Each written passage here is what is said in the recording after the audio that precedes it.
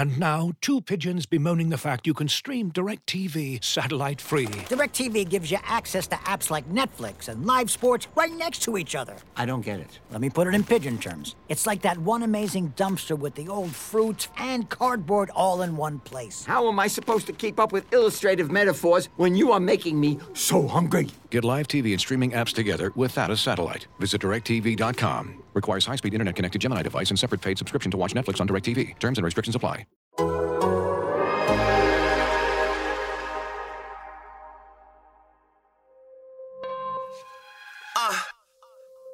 You are now tuned into Anything's Potable.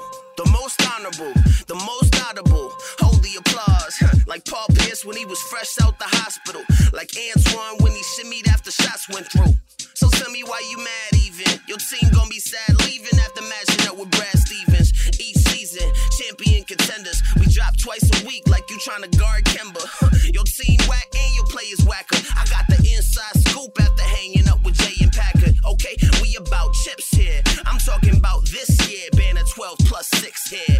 Carson Edwards top rookie. I'm seeing it now. Ain't playing around with Tatum and Hayward or Brown. We off the charts, but you gotta play it Marcus Smart. Close out, cause he pulling up from Harvard Yard. Gang green, it's no other way. So tune in to the pod if you plan on staying up to date.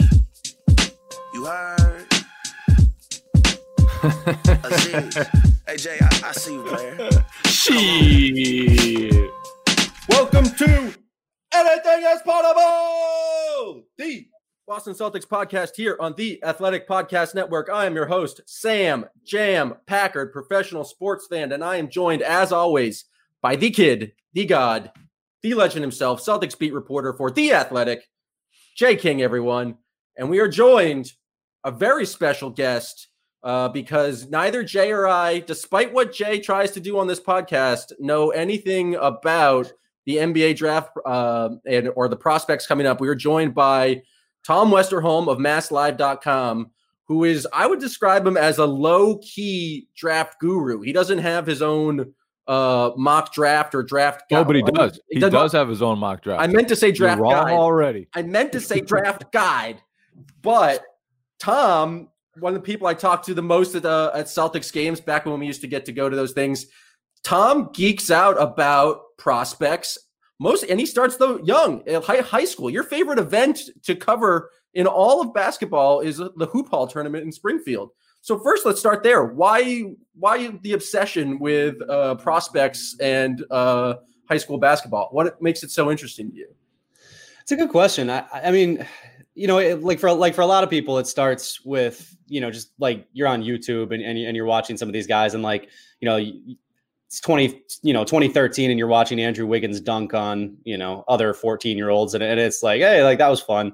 But then it just kind of becomes a thing that you it's fun to try to evaluate. I think it kind of challenges how you watch basketball sometimes. You know, it like the things that you have to focus on are a little bit different, which is interesting. You know, you're not just like, okay, you know, they did X, Y, and Z. It's like, okay, do I think that, you know, this guy's footwork is going to translate to the NBA, or do I think that this guy's length is going to, you know, that stuff is interesting too. So, you know, it's kind of all of those things, but yeah, it does lead to watching some garbage basketball sometimes, but the Hoop Hall Classic is a blast. That's one of the most fun weekends of the year for sure. The Hoop Hall is the best. It's so good, man. Than the Hoop Hall. They have like all the top teams and all the top prospects every single year, except when COVID strikes.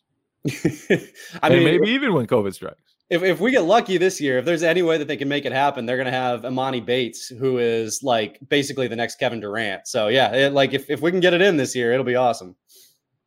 So this is like your top event. You say you would rather go to that event than like a big Celtics game. So I'm presuming that you know this draft class pretty well because you've been tracking them for a couple of years. Everything I've heard is that this is a bad draft class, especially at the top end of the draft. I mean, top talent, like the top picks. What? I mean, is that true? I mean, are people lying to me? What's the deal with this draft class? Why is it so bad? Well, actually, I would push back on that. I actually think it's a good draft class. It's just not a star-laden draft class. Like, so, you know, other draft classes, you know, you got like your Zion, your Ja Morant at the top of the class. You got, you know, Tatum going in the top 3, you know, Ben Simmons and Jaylen Brown and Brandon Ingram. Like those are good draft classes with like top level talent. This one I think is pretty deep. But it's not deep in terms of star talent. Like I don't think that there's that guy there. I don't think that Anthony Edwards or LaMelo Ball is going to be that guy. They might be nice players. James Wiseman might be a nice player, but they're not like stars to me. I think, you might be able to get maybe like a Donovan Mitchell type, where he went late in the lottery and then turned into something really good. And I think that's what a lot of teams who are late in the lottery are going to be hoping for. But I think mostly what you're getting in this class is good role players, guys who can definitely do some good things in the NBA and could stick around for a while. But yeah, you're not getting your Zion. You're not probably getting your Joel Embiid. Like those guys aren't going to be there this year, I don't think. Yeah, I think it seems like the top prospects in this draft are much longer shots. Yeah. Than you're normally looking for at that stage of the draft. Like these are the type of guys that can get GMs fired. Like you get the number 1 pick and you get Anthony Edwards. And 6 years from now, he's a high-powered Dion Waiters, and you're like, oh well, it would have been nice to have an actual number 1 pick in that draft, like Anthony Bennett. Right? Bennett, that draft seems like the most similar comparison to me, at least at the top of it, because nobody knew who was going to be the number 1 pick in that draft. There wasn't anyone who was head and shoulders above the rest. I think Nerlens Noel was in the conversation, like just kind of some bum-ass prospects. Well, and I think the scary thing too is that like all of the best guys, like LaMelo Ball does have a high ceiling. Like, he's 6'7". He's like an unbelievable passer, ball handler. Like he's a very promising player. I also think he has a really low floor. Like I think there's like an actual chance that some of these like top level guys become multi-time all-stars. I think there's a chance that some of them actually bust, like just are not like real NBA players like that. And that's scary. And that's actually why I think there are a lot of teams that would prefer to be where the Celtics are, because then it's almost a safer pick. You're not going to get fired for taking a shot at somebody like RJ Hampton, because maybe he turns into something, maybe he doesn't. And you're also not going to get fired for taking, Jay, I know you like Sadiq Bey. You're not going to get fired for taking somebody like that because he's probably just going to be an NBA player for the next, however many years. So it's certainly, I think that's one of the reasons why, kind of the middle of the draft looks nicer for GMs is just because it's safer. Like you're not going to look quite as dumb if your pick doesn't work out. And the other thing for the Celtics too, is if they do keep their 3 picks, they'll get 3 shots at it. Exactly. Yeah. And in this draft, that could be really helpful because it does seem like there are a lot of players who could be helpful NBA players, and having more shots at that is typically beneficial. That being said, though, they don't really have the roster space. Has commandeered. They don't really have the roster space to add 3 guys to this team. True. And we see reports from Kevin O'Connor, not the losing senator in Massachusetts, but draft guru, saying that the Celtics are looking to package those deals to move up, which I know this is not a crack at Kevin O'Connor. He's just doing his job, reporting what he hears. But of course they are. It's just every GM right now is looking and seeing what trades are available and what's going on, and just trying to make moves and seeing what kind of the value of their picks. Normally with what the Celtics have, which is the 14, I don't even know the numbers. This is how poorly I have the draft. 14, 26, and 30. Yep. Hey, now someone's paying attention.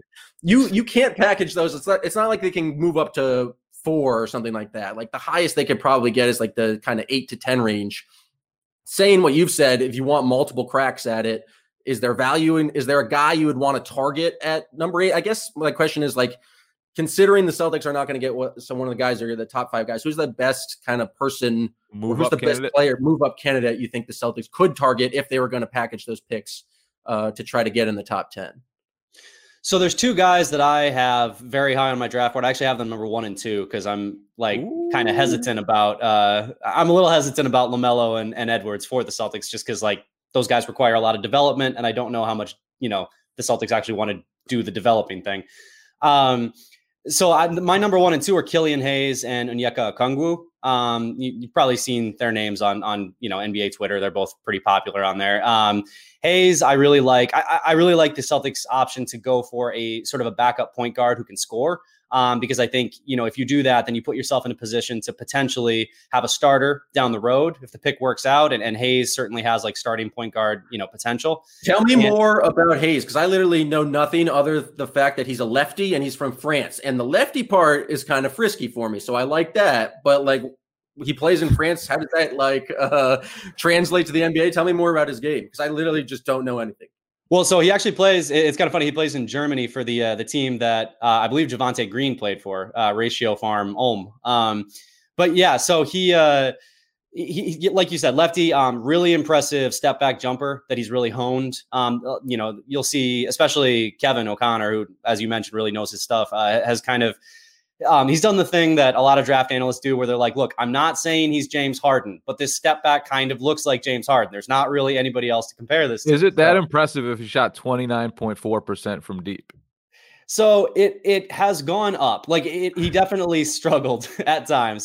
He did improve, and he's a good free throw shooter. That's the thing I learned recently, is that free throw shooting is indicative of future shooting success. That's the draft thing I learned. It can be. Yeah. And like touch, more than anything is what a lot of people look at. And he has good touch. He's got, a really nice floater. So he is kind of a 3-level scorer. He's not really a freak athlete. He's acceptable.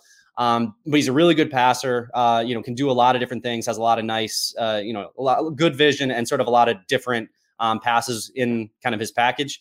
And he's also a good defender, good off ball defender, decent on the ball. I don't think that you're going to be in much danger defensively with him on the floor. He's going to add and he's going to, work.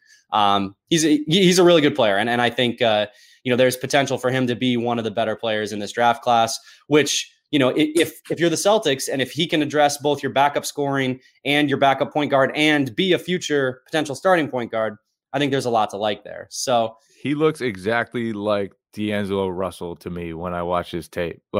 And it might just be the left-handed thing, but they play a lot alike. And I think the Harden comparison is interesting because playing like James Harden is not always good.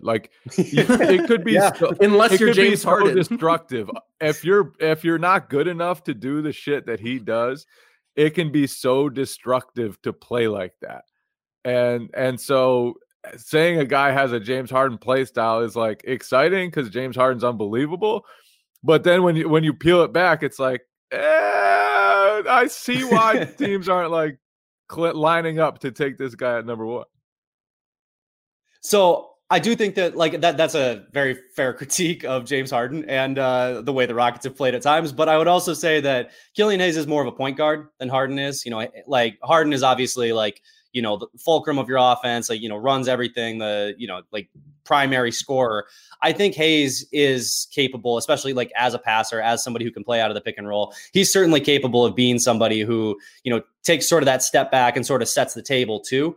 And obviously Harden can do that. It's just that he's such an unbelievable scorer that you don't necessarily want him to. So I think that's kind of where the Harden comparison breaks down, is that Harden is this otherworldly, generational scorer. And Killian Hayes can do some of the things that Harden does, but he is not that type of scorer. He's more of a passer, more of a playmaker. I think that's kind of where I see him. And also I think, defensively there's going to be some upside there too. He's only 18 years old. And so we've seen historically that rookie point guards or younger point guards struggle kind of in their first year in the league. Any concerns about, I guess, his timeline not matching up with, I guess, the Jays, if he's ready to play and contribute and be that kind of third guard off the bench or be some guy in the second, just because he's only 18 and only played in Europe. I mean, Luka did the same, but Luka's insane. And I don't know if Killian Hayes is the same. Yeah, I would say that Luka Doncic is probably a better draft prospect than Killian Hayes, but hot take.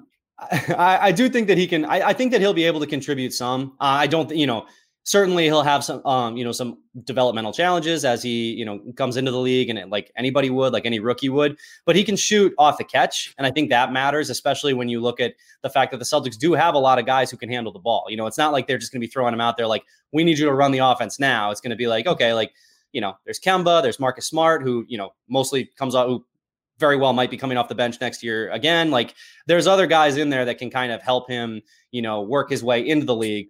And again, I think that, from a defensive standpoint, if he has enough time, and especially as the year goes on, and he sort of gets used to the Celtics system, I think that there's, some nice potential there too. So I think his spot up ability is really going to help. It's going to spread the floor a little bit. And then, kind of, again, not to say that he is going to follow the exact trajectory of Jason Tatum, but kind of in the same way where Tatum started off as like a spot up guy and then turned into more and more as he got more comfortable. I think you could see some of that with Hayes too, where he comes in initially and he's just kind of spacing the floor. And then he starts to, kind of unfold the other things in his game that can really help.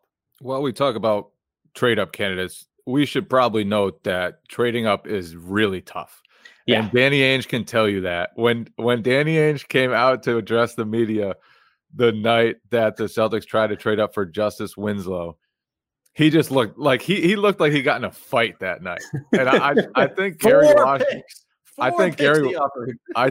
Washburn even asked him, like, "Are you all right, Danny? Like, is anything okay?" I feel like we bring up Gary Washburn every podcast. We've had a lot of Washburn stories lately. I appreciate that. But so it's really tough to move up. And some of these guys, especially in this draft, could go anywhere from like number 3 to closer to number 10. So it seems like a really unpredictable draft. Tom, why has everyone fallen in love with Okongwu? So there's two reasons. Is it because of Bam? What's that? Is it because of Bam? So I was just going to say, there's two reasons that everybody has fallen in love with Okongwu, and one of them is because Bam Adebayo just ripped through the Eastern Conference. He is a very modern center, and I think that's why a lot of people, like you that said, just means he's short, man.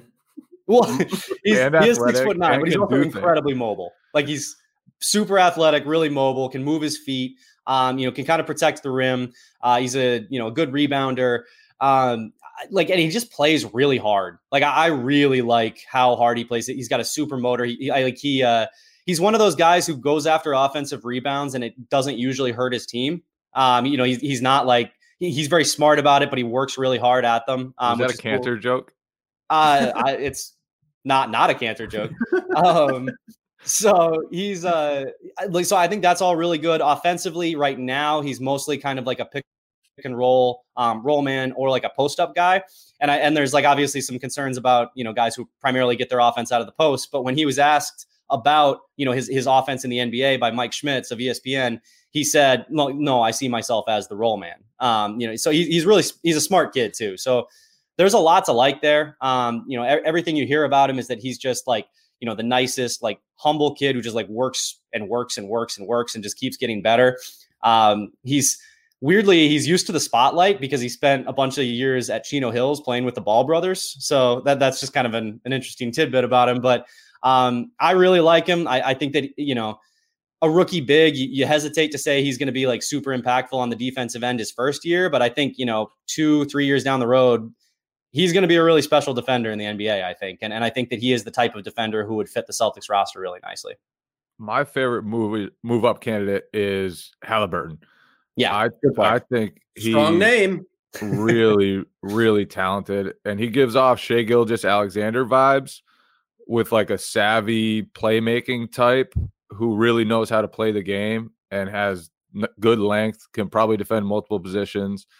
And in this draft, like, that seems great. If you can get somebody like that who can be a secondary playmaker at least for you and who can, comfortably handle point guards, shooting guards, small forwards defensively, like that's good. And he fills up the stat sheet, steals, assists, rebounds, everything. Like he just kind of does it all. So I'm a big Halliburton guy, and I think if he slips far enough, then he should be the type of player the Celtics should target. Keep in mind, like Brad Wanamaker's a free agent. There's no promise that he'll be there. If the Celtics want to have any backup guard besides Marcus Smart, it could be nice to get one in the draft.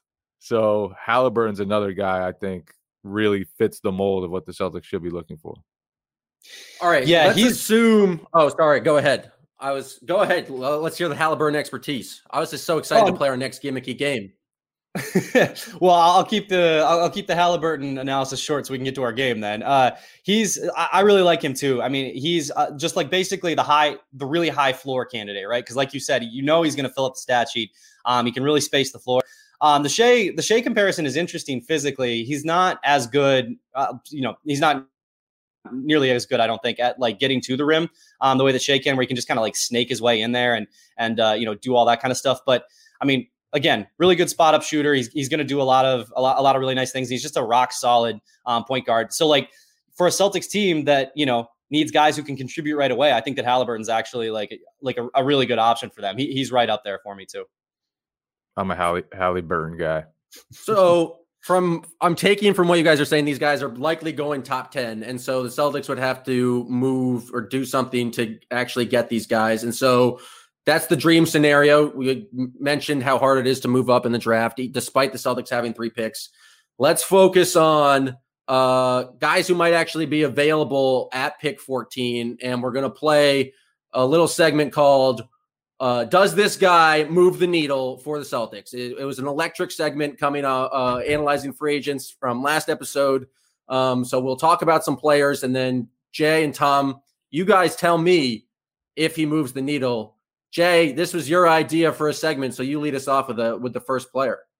Let's go. I'm just going off Kevin O'Connor's mock draft because there's no better place to go. Sam Vecini, our guy at The Athletic, is fantastic too. Kevin O'Connor's right up there. They're legends of the draft game. So I'm just kind of starting toward the end of the top 10, and we can just quickly go over draft candidates from there. Because I do think there's like a wide range for a lot of these prospects. They could fall, they could rise. But we'll start with Devin Vassell. Does he move the needle, Tom? I mean, so yes, certainly. The thing with Vassell that's kind of nerve-wracking is that there recently a video surfaced on Twitter of him just like that's him. Shots. Oh yeah, that's him. Oh my God, his form looked terrible. And it's bizarre because it looked a lot better at Florida State. Like he's always had a high release. It has not always been this like hitchy, weird thing that he was chucking at the rim. And like, I don't want to overreact to one 30-second Twitter video when I watched, a lot of film on this guy at Florida State shooting really well and looking really good doing it. But like, I was a little spooked because, and I didn't think that I saw that Ian Begley of SNY got his college coach talking about it.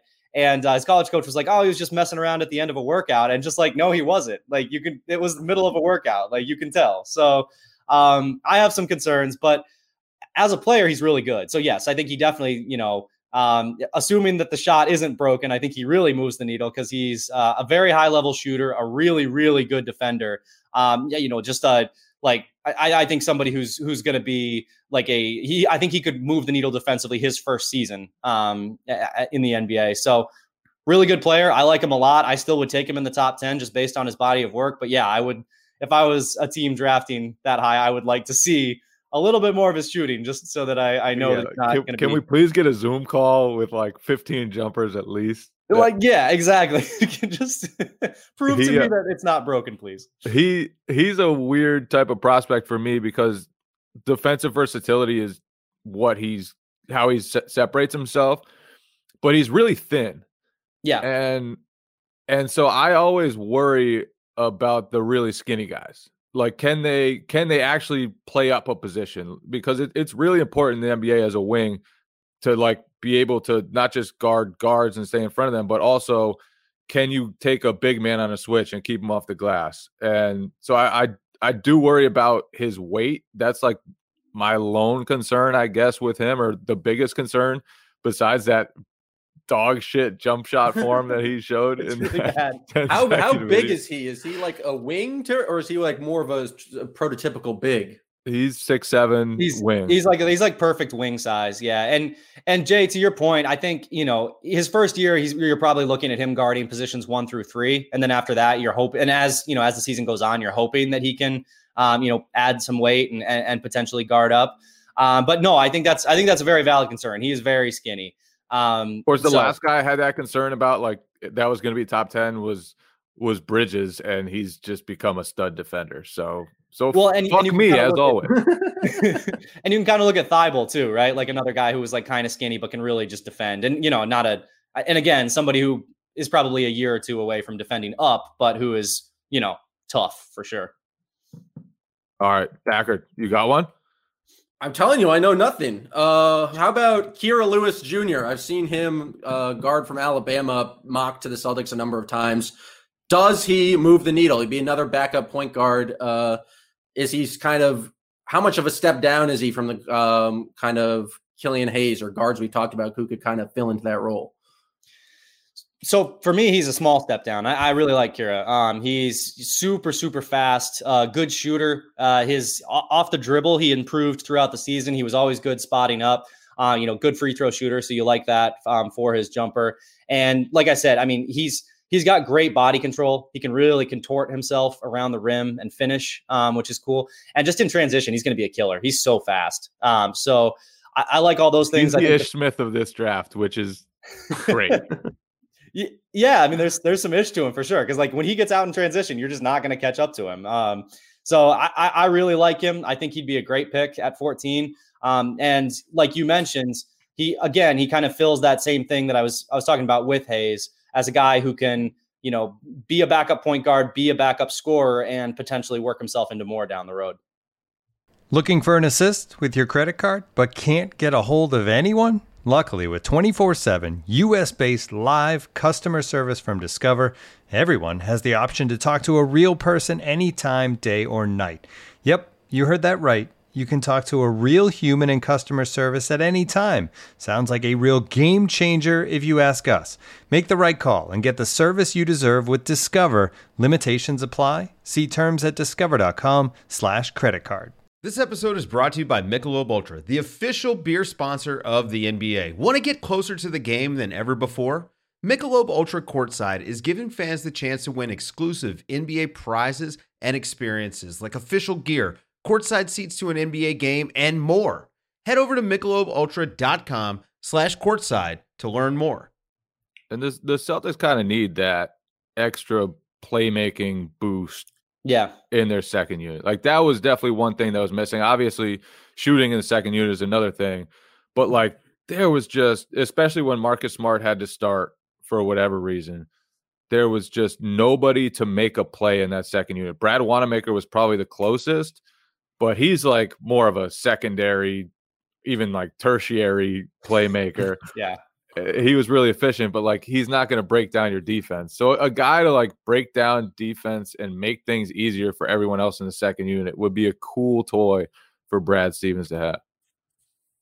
Do you guys think that that's their primary target is getting some sort of guard for that secondary unit? Because we talked about other big men, but they certainly have a bevy of young bigs up front. And it's like, do they really have time to take another big and then also give Grant Williams time, also give Robert Williams time? Hopefully not give It depends who that big is. Like if you can trade up and get Okongwu and you feel really comfortable with him, then cool. Like screw Robert Williams, screw Grant Williams, screw their development. If he's your guy, he's your guy. Yep. If he's not your guy, then yeah, you can probably feel not comfortable with where Robert Williams and Grant Williams are, but at least you can be happy with Daniel Tice and know that you have two prospects who at least showed something this past season and could build on that in the coming years. So, is there a big at 14 though, who's going to be available at 14? We're screw the Williams brothers. Like, let's go with this guy. Westerholm is shaking his head. So we'll go with Jalen Smith next. Is he a mover? A needle mover? Not to me. I'm not a big Jalen Smith guy. I know he's risen a lot in the last. He wears rec specs, which is cute. He does wear rec specs, which is cool. He's definitely risen in the last couple of weeks. So I mean, maybe people are hearing something. I'm not sure, but he's got the potential to space the floor. He's got a great frame for the NBA. He's like 6'10", 6'11", and just super, super long. He might be 7 foot. I'm not sure. He's in that range. So he's really big. He can really shoot, but he is really, really skinny. He doesn't move that well for how skinny he is. Like I would like to see him quicker, especially laterally. If I was going to take him. So, for me, I don't think there are any needle moving bigs at 14, which is one of the reasons why I focus pretty heavily on like the guards and the wings. Just because to me, Tice and the Williams brothers allow you to kind of kick the can down the road, maybe see what might be available in the next draft, what might be available in free agency or via trade, whatever it might be.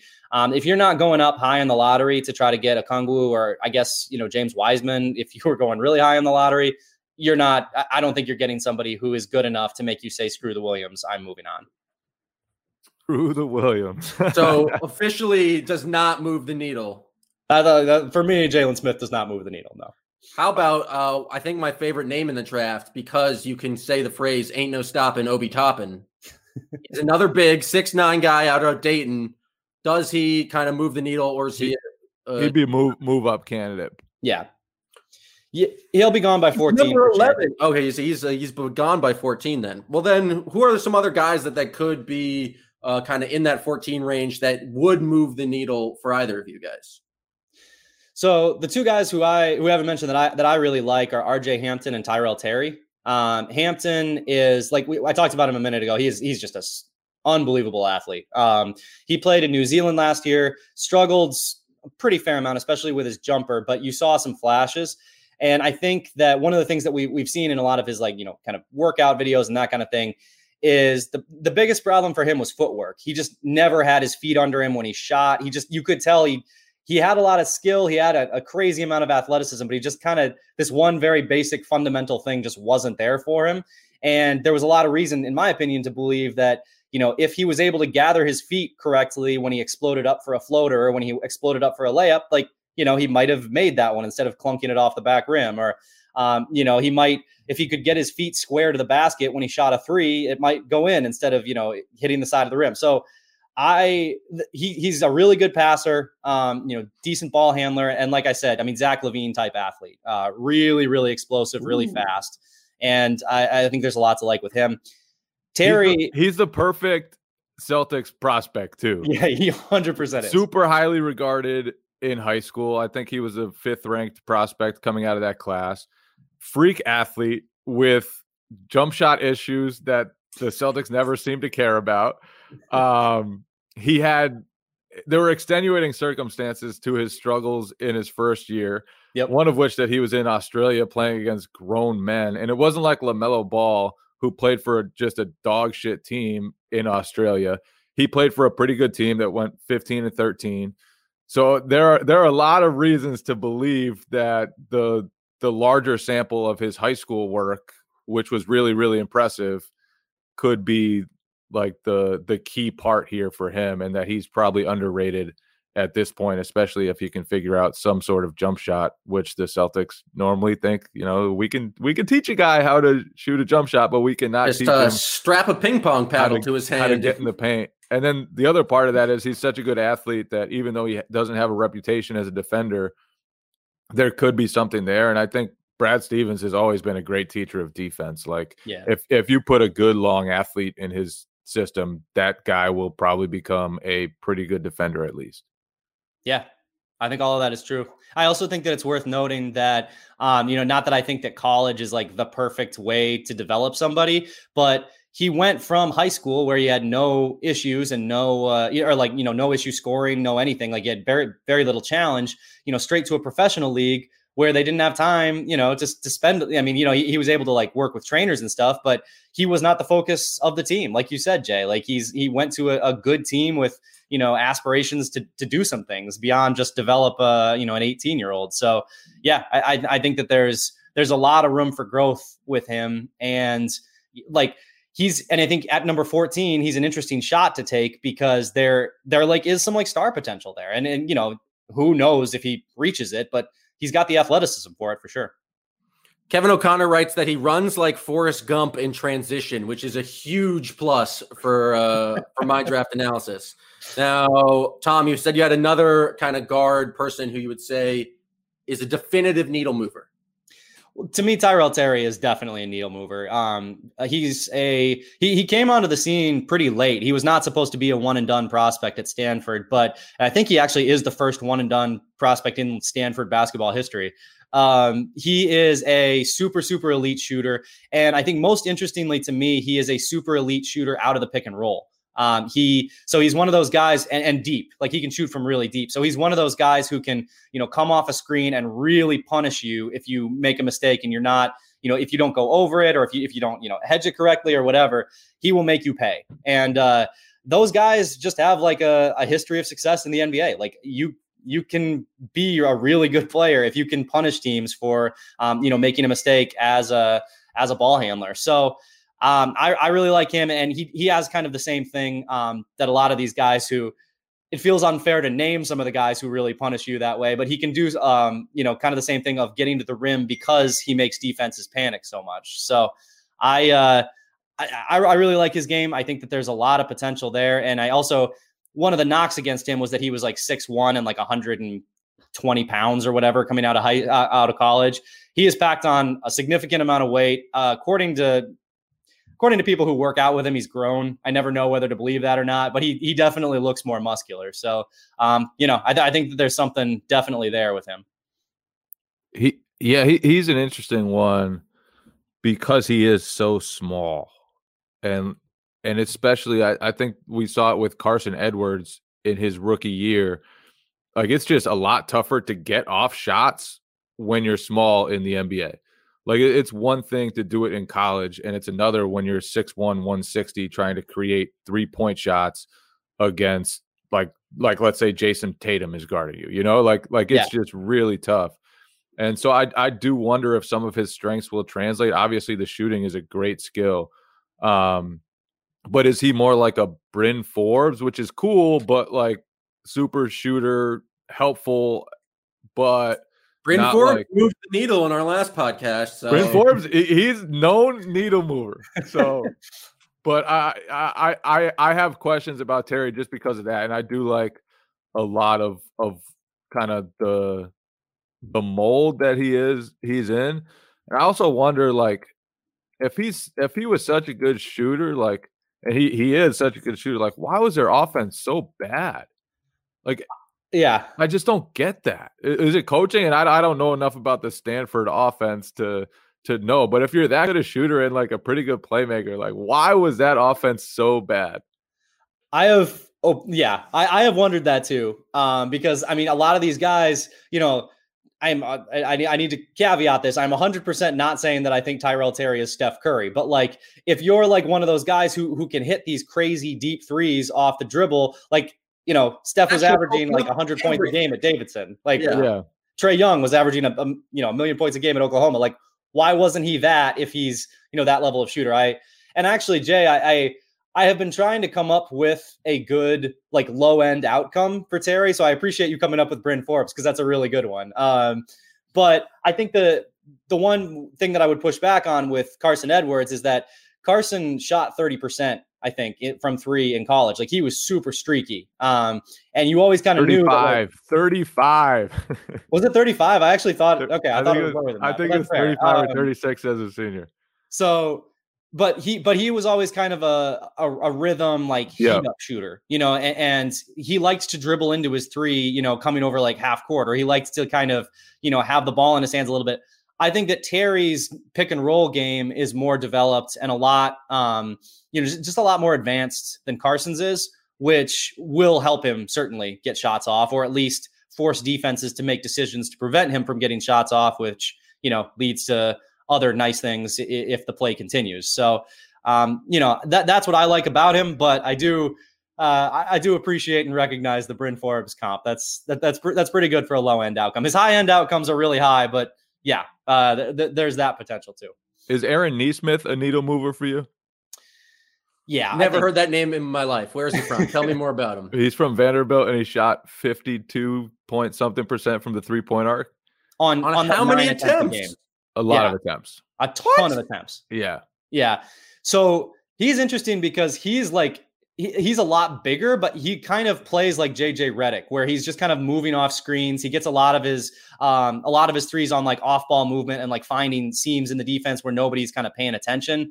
He's really good at just kind of relocating just a little bit to create some space for himself. So if you're just looking for a guy who, you want him to space the floor and you're going to try to develop him into a defender, I really like him. I think he had a foot injury that ended his season. So you want, a clean medical report, obviously, with a foot injury. But I think that there's kind of three wings as like 3-and-D guys that kind of interest people in that range. Sadiq Bey, Devin Vassell, and Naismith is the other one. Those guys are all real intriguing if what you're looking for is spacing and defense. Looking for an assist with your credit card but can't get a hold of anyone? Luckily, with 24/7 US-based live customer service from Discover, everyone has the option to talk to a real person anytime, day or night. Yep, you heard that right. You can talk to a real human in customer service anytime. Sounds like a real game changer if you ask us. Make the right call and get the service that you deserve with Discover. Limitations apply. See terms at discover.com/creditcard. And now, two pigeons bemoaning the fact you can stream DirecTV satellite-free. DirecTV gives you access to apps like Netflix and live sports right next to each other. I don't get it. Let me put it in pigeon terms. It's like that one amazing dumpster with the old fruits and cardboard all in one place. How am I supposed to keep up with illustrative metaphors when you are making me so hungry? Get live TV and streaming apps together without a satellite. Visit DirecTV.com. Requires high-speed internet-connected Gemini device and separate paid subscription to watch Netflix on DirecTV. Terms and restrictions apply. Naismith's really interesting to me because he got up a ton of threes and hit him at an outrageous clip. And if you watch, his release was really slow. I think there's still a lot more that he can mine there. If you look at, and this is an extreme comparison, obviously, but if you look at Duncan Robinson when he was in college, he had a slow release too. And he didn't get off nearly as many shots as he could have. And he found heat culture and everything changed for him. Yeah, but I think like the way you practice and the things that you practice when you're that good a shooter can ultimately determine like how effective you'll be. And I think that brings us to another point in this draft class, which is the last time these guys played in games was in like 7 months ago, 8 months ago. These guys have had tons of time to work on stuff. And I think that there will be guys who have kind of maximized the pandemic and will come out much better players than probably we remember from their college days in March, or guys that went the other way and just kind of stagnated while they were away. How much intel do these teams have on kind of that improvement process? Because like I've heard things like I think Mike Zarin saying like we've done everything that we can do at this point in terms of like watching tape and having Zoom interviews. Like, are these scouts just like falling in love with players because they've been watching the same tape for like the past 8 months? I think it just is like going to be a real unprecedented draft because we just have no idea kind of the groupthink that's going to go in, or just how if one organization values a guy so much more than another just because they've been kind of fascinated with this one tape of a guy playing Seton Hall in like late December last year. Like, it's going to be fascinating to see. Like, I just don't know. Say some guy like really improves his release over the past 8 months. Is it just word of mouth through like the weird NBA trainer network, or is it like college coaches? How are teams actually evaluating these guys or getting these guys in for any sort of workout or evaluation? Well, Jay, you can probably speak to this too. My impression is that that players are working out in certain locales, but they're also kind of like there's like tape being kind of passed around of workouts too, or like that teams are getting like looks at these guys maybe from those workouts. Like I can't completely get a handle on it, but that's my impression is that guys are like teams are getting looks at these guys beyond just word of mouth and beyond just their college tape. Yeah, teams have been able to see players work out, and you can have, I think, 10 prospects into your facility. So for the Celtics, that's probably not that useful, but you can like have they had those workouts yet, or like have guys been coming into the Arbac Center?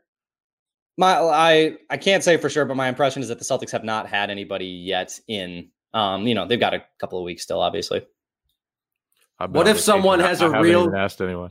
What if someone has a real good video editor and sends a video edit of like only their best shots in a workout? Like, how do they know? Oh, YouTube? They're getting official. Yeah. How do we know that like they're just not sending the best tape? Like, someone has a bad workout, maybe doctor that footage a little bit and up their draft stock.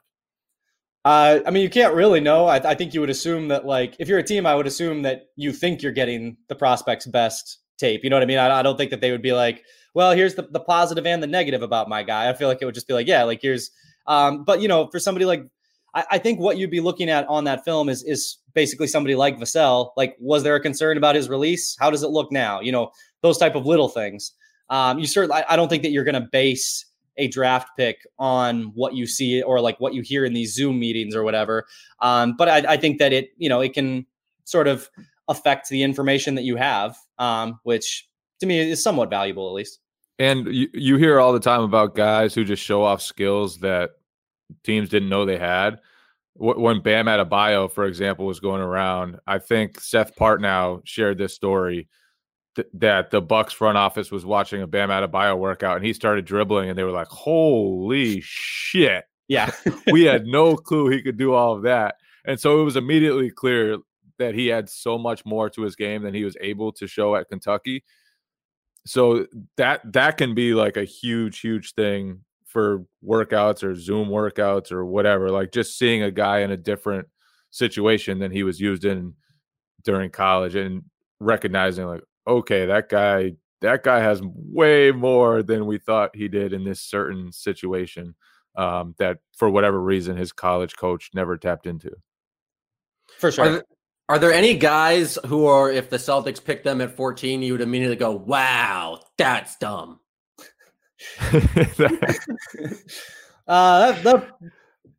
So yes. Yes, let's hear it. They're gonna pick whoever. Not like someone who's like been projected in that range, not someone who's just like a second round projection and then they like really reach on them, but someone who's in that kind of 10 to 20 range. You are like, Cole Anthony kind of sucks. So for me, guys like Precious Achiuwa just don't necessarily make much sense for me. I was gonna say the same thing. Yeah, like you already have Grant Williams. I don't know that you need Precious Achiuwa.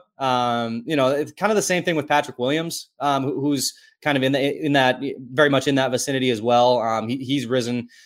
Again, another guy like maybe he ends up being way better than Grant Williams. I don't know, but like to me, like you've already kind of got the versatile small ball 5 kind of guy all set. Like I just don't necessarily see the value in taking somebody like that.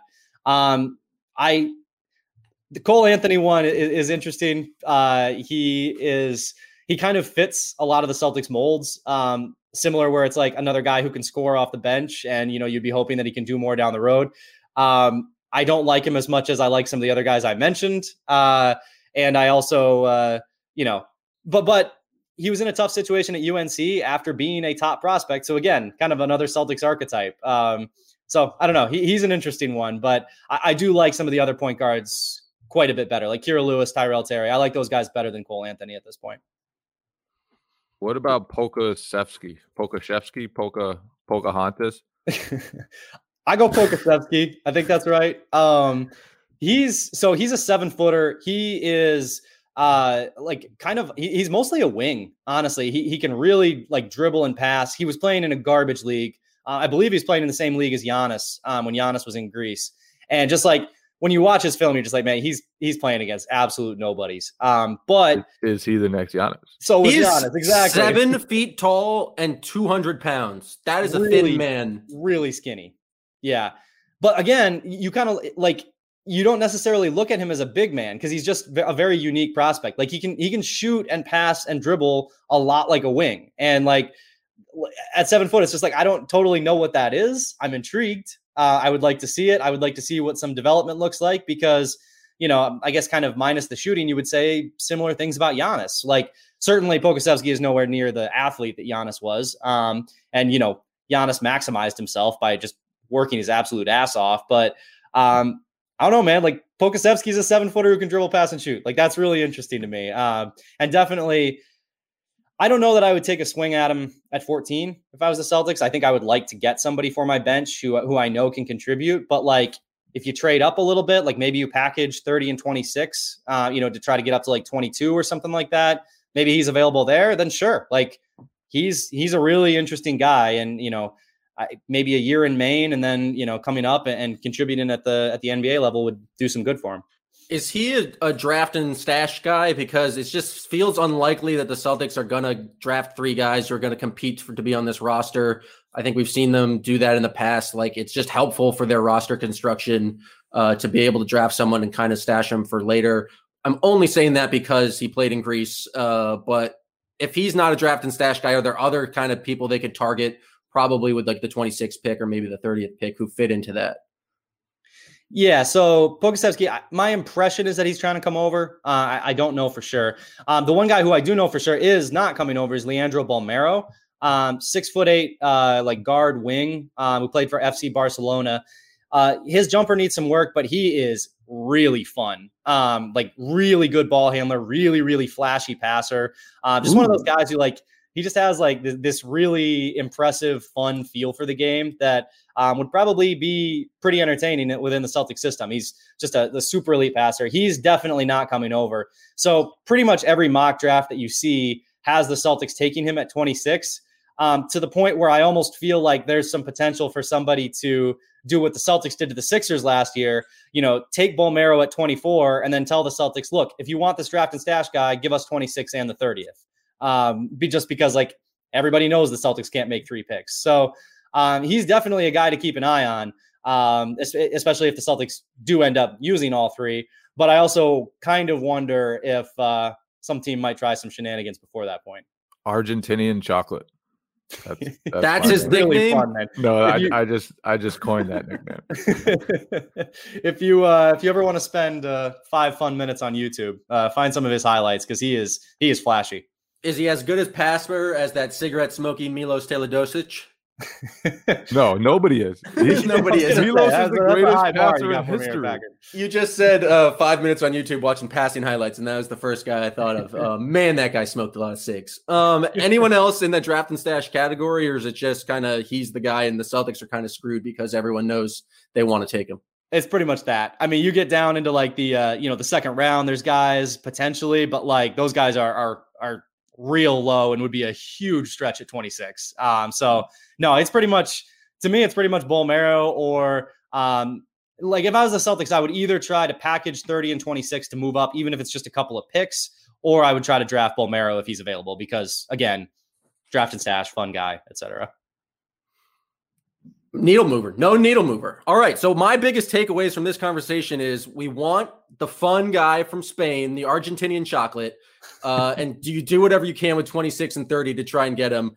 And then RJ Hampton sounds like a fun kind of high ceiling guy who, and just the comment that he runs like Forrest Gump in transition sounds like the perfect target in 14. Do you have any other hot takes you want to get off here, or bold predictions, or just things you've been stewing on about the draft as we kind of round out our draft analysis here? Well, Jay, I'm curious what you think of Cassius Stanley. He's one of my favorite, like, kind of under the radar prospects, like in the last 3 years. I love him. Absolute freak, like as freaky as it gets. He doesn't really use his athleticism, but I don't know that I agree with that. Are there multiple players named Cassius in this draft class? Yes. There's a Cassius Winston and a Cassius Stanley. Cool. And they're entirely different players. Yeah, both very different players, both going in roughly the same range, both very fun. Yeah. Why do you like Cassius Stanley so much?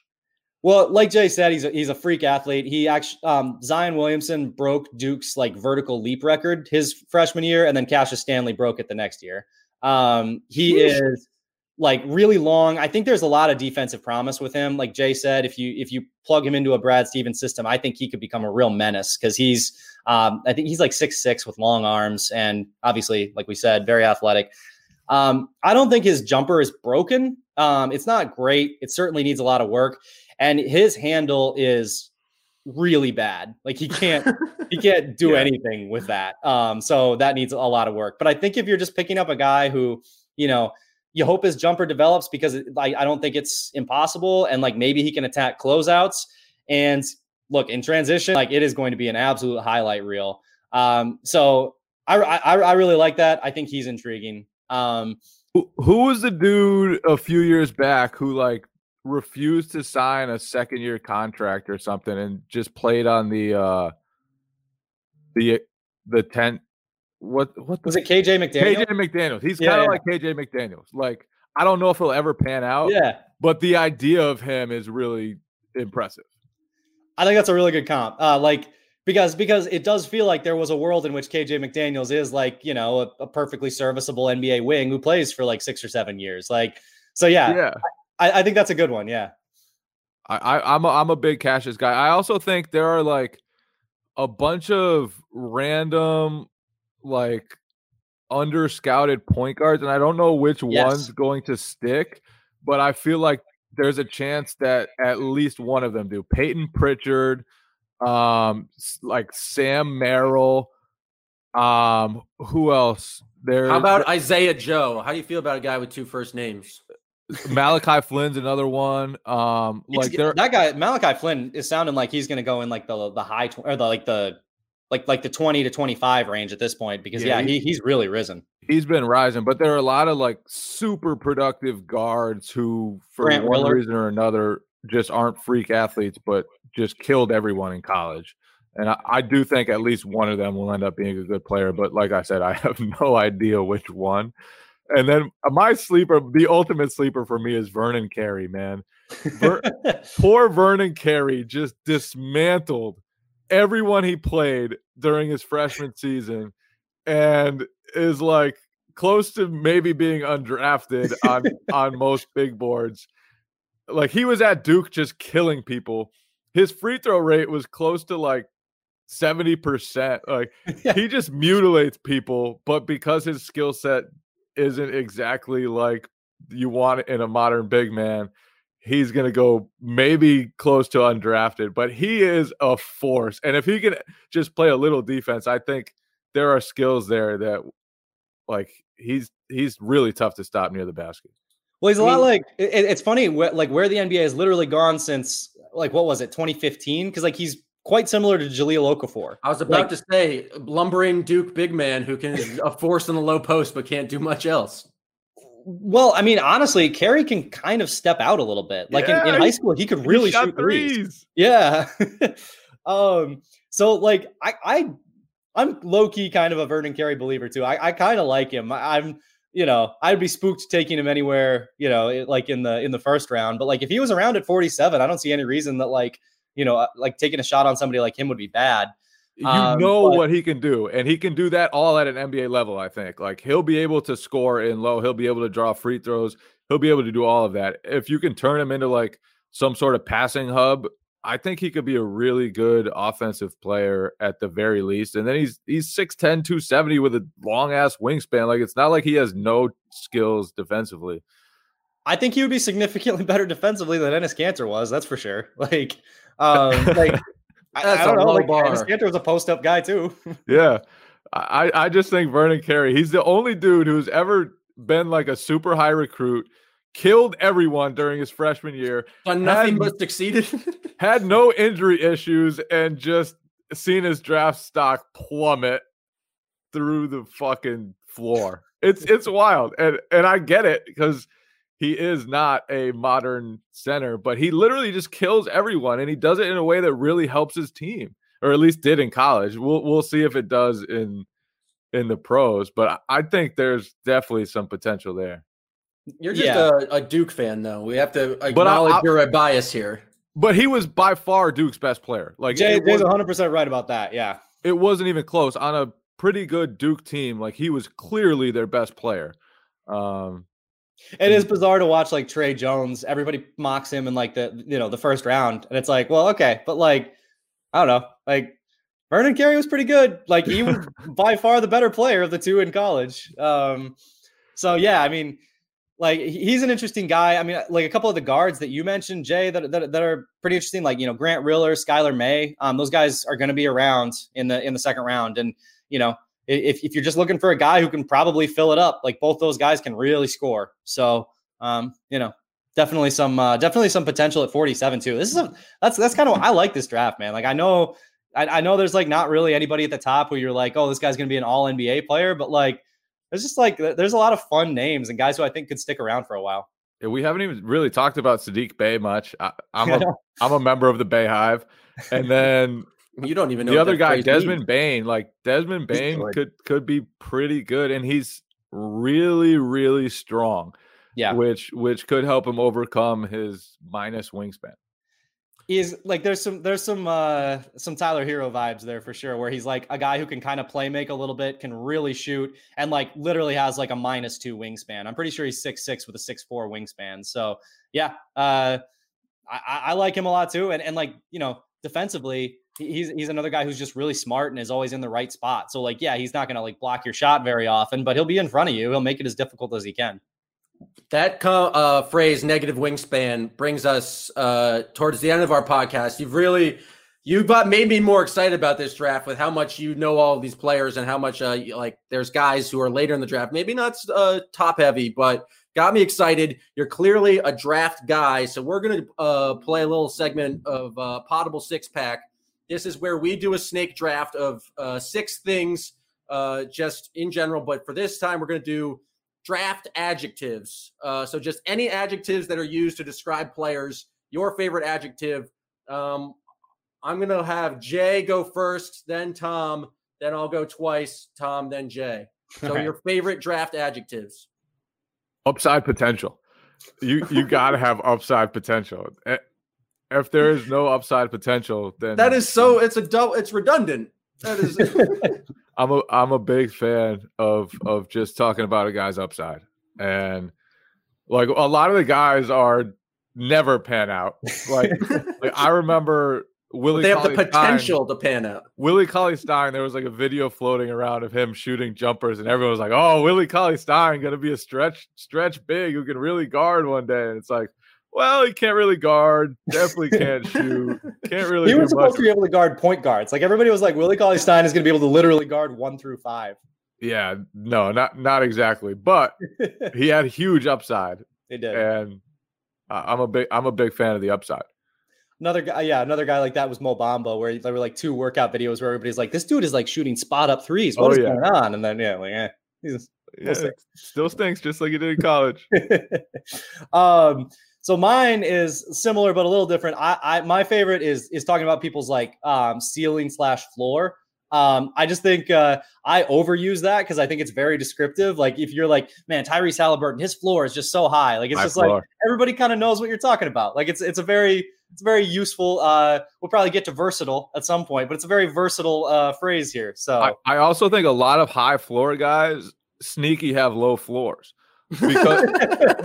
Because a lot of the time the high floor guys are like the guys who played a lot in college and you think are NBA ready, which is another term that might get drafted in this.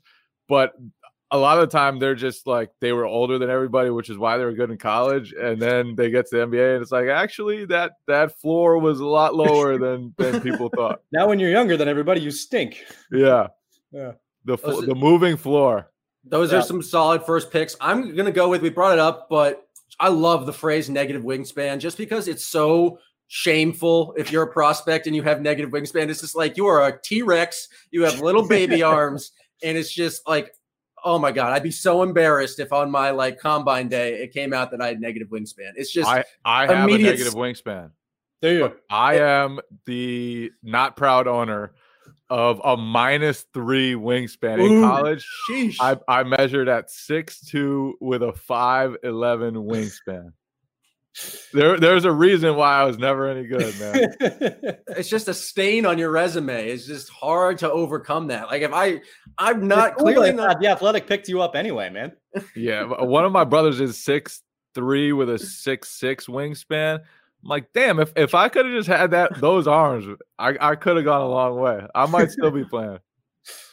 For my second pick, the high IQ players. I just think it's like such a ridiculous. Like I understand what you're trying to go for. It's like basketball awareness or like makes the right play on the floor, but just describing someone as high IQ, which is one, IQ's a bullshit measure of anything, but just like it's like thrown out there with just or a real heady player. I'm going to combine those two, but it's just like, what does that really mean? That's just something you say where he like, I guess, doesn't fuck up a lot.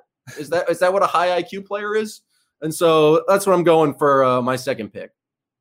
That's good. I'll defend high IQ slightly, mostly because, hit dog hollers and I use it all the time. But I think that like it's useful when you're like, okay, like this guy's going to make the right defensive rotation because he did it in college, or he's like, okay, like this guy can like really run an offense. But like high IQ doesn't really say that. You could just say this guy's going to make the right defensive rotation, or this guy's going to run an offense. Like you don't have to say like high IQ. So that's a very fair criticism.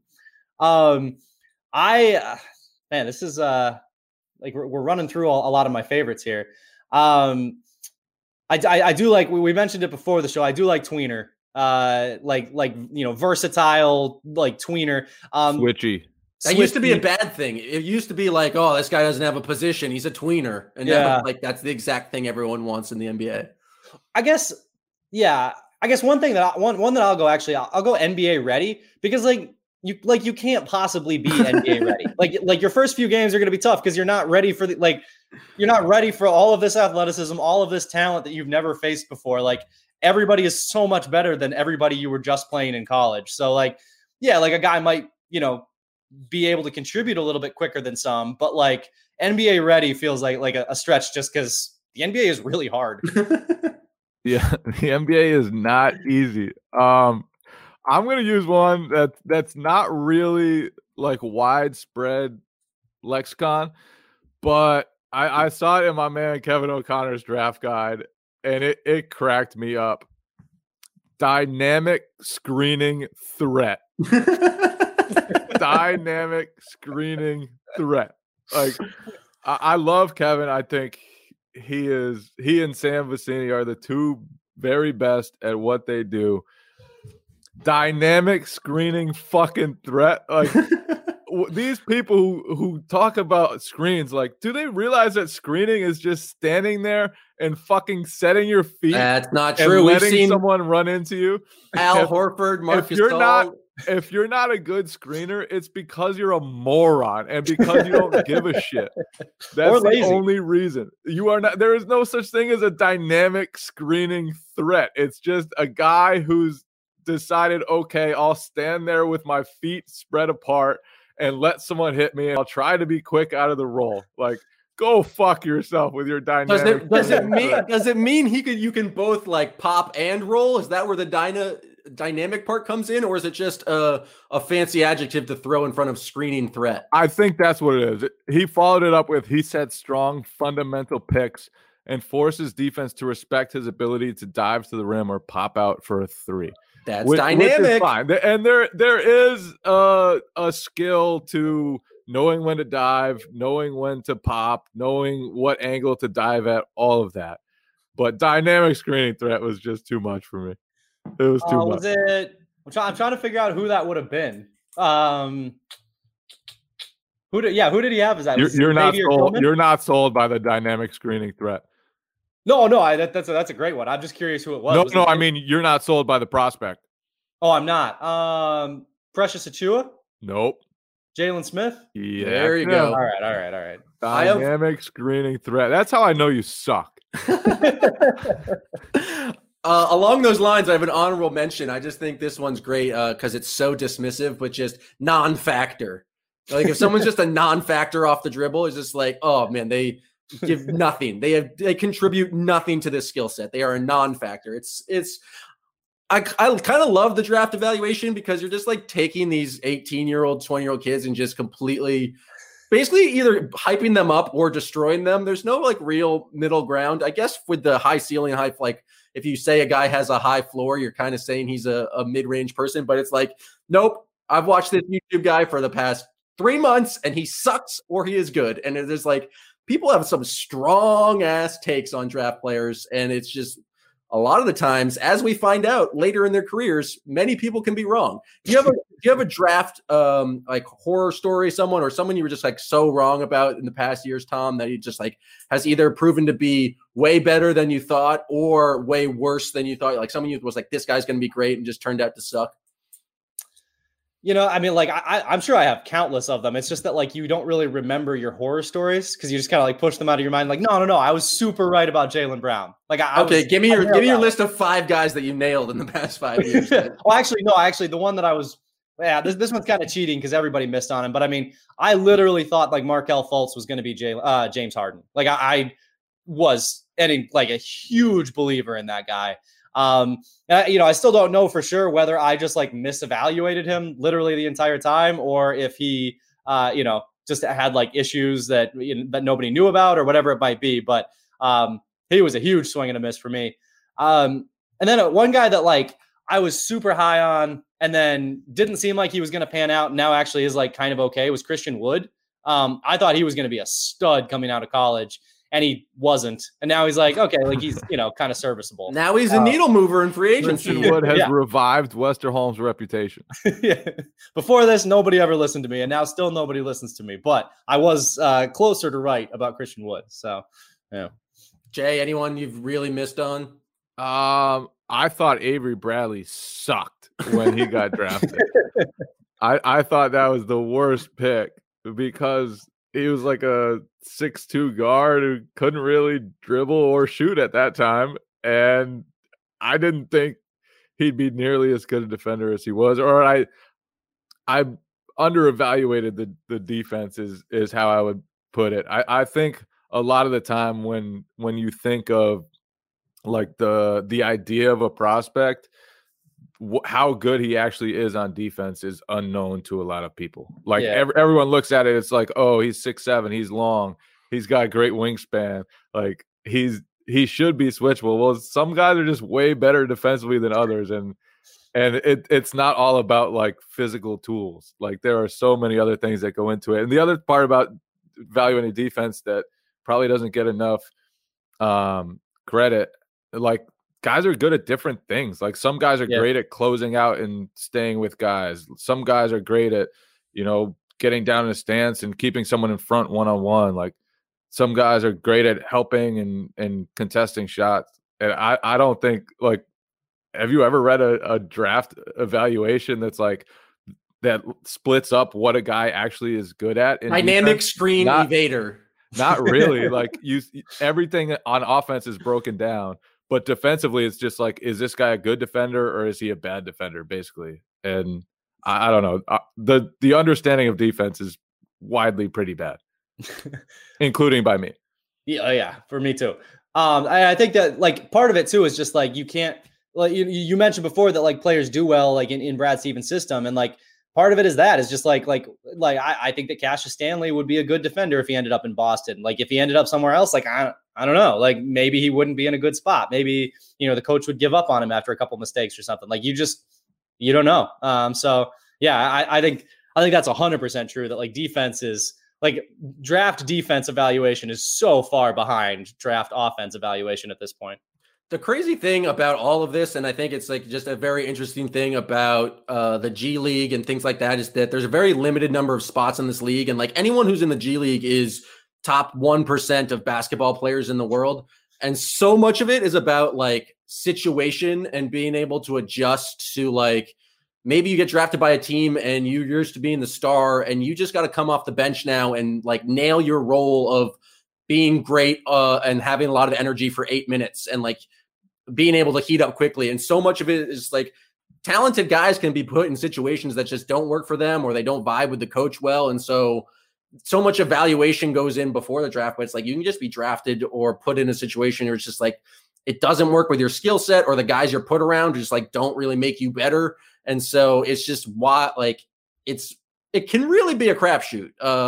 And so it's a lot of fun to talk about. I have one guy who I was guaranteed. I thought Dennis Smith Jr. was going to be a star, but mostly because my friend ran his pre-draft workouts. And so I spent an entire summer just watching his Instagram highlight videos on my friend's Instagram. And so I was like, this guy can jump out the gym. Look how dynamic he is and the shooting drills. Like I was convinced that Dennis Smith was going to be amazing. I even ended up at his draft party, which is a story for another time. But I was convinced that he was the next guy, and it just it didn't pan out. But I'm going to say he never really ended up in the right situation is the reason for that. But we've gone on for now 70 minutes of solid draft analysis. Tom, thank you for joining us here on Anything is Potable. If you guys want more draft takes from Tom, not takes, I would say reporting is more of your job, but you also throw in some takes in there. I do some taking. You can go, you can find him at masslive.com. We're not going to mention his possible other audio outlets because there are no other places to get Celtics analysis in your ears. Geno time. I was going to say, like, as we reach the Geno time segment of this podcast, yeah. Jay King of all people. Normally he's the one who's like a big dick about like we're the best Celtics podcast. And I'm trying well, to. We are the best Celtics podcast. Everyone listening knows we're the best Celtics podcast. And then I come in, but the man just fucking stayed on here for 70 minutes. We've got to plug. I was thinking. Oh my god, Jay! It's your most frustrating co-host I've ever had to deal with. Rafi's waiting there trying to get some shots up. So yes, listen to Tom on Geno Time. Read him on masslive.com. If you want more draft analysis or Celtics analysis from Jay, if he ever gets back from vacation, you can go to theathletic.com/anythingispotable. I think they're still doing deals to get a subscription there. If you liked our podcast, please subscribe, give us 5 stars, tell a friend, leave us a comment or respond to our kind of like tweets. We read all the tweets. If you yell at me on Twitter, I'll likely mention your take here on the podcast or anything like that. I'm very prone to bullying and peer pressure. And so if you want to do that, follow me at Jam Packard, at by J King. I believe you're at Tom Westerholm. There might be an underscore in there, but you guys should be able to Tom underscore MBA. Ooh. Yeah, well, we'll list them in the, however you found this podcast, you'll be able to find Tom's ad on there. But thank you guys for listening to this episode of Anything Is Potable! You just fucking sell me out, man.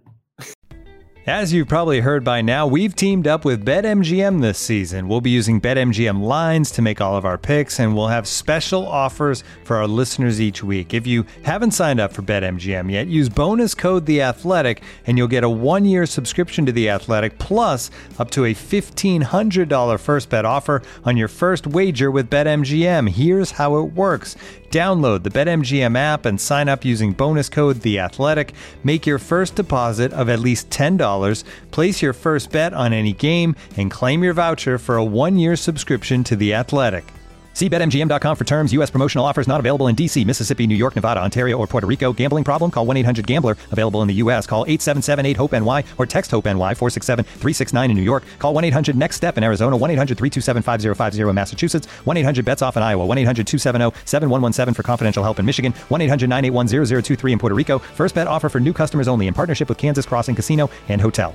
Don't forget, if you haven't signed up for BetMGM yet, use bonus code THEATHLETIC and you'll get a 1-year subscription to The Athletic, plus up to a $1,500 first bet offer on your first wager.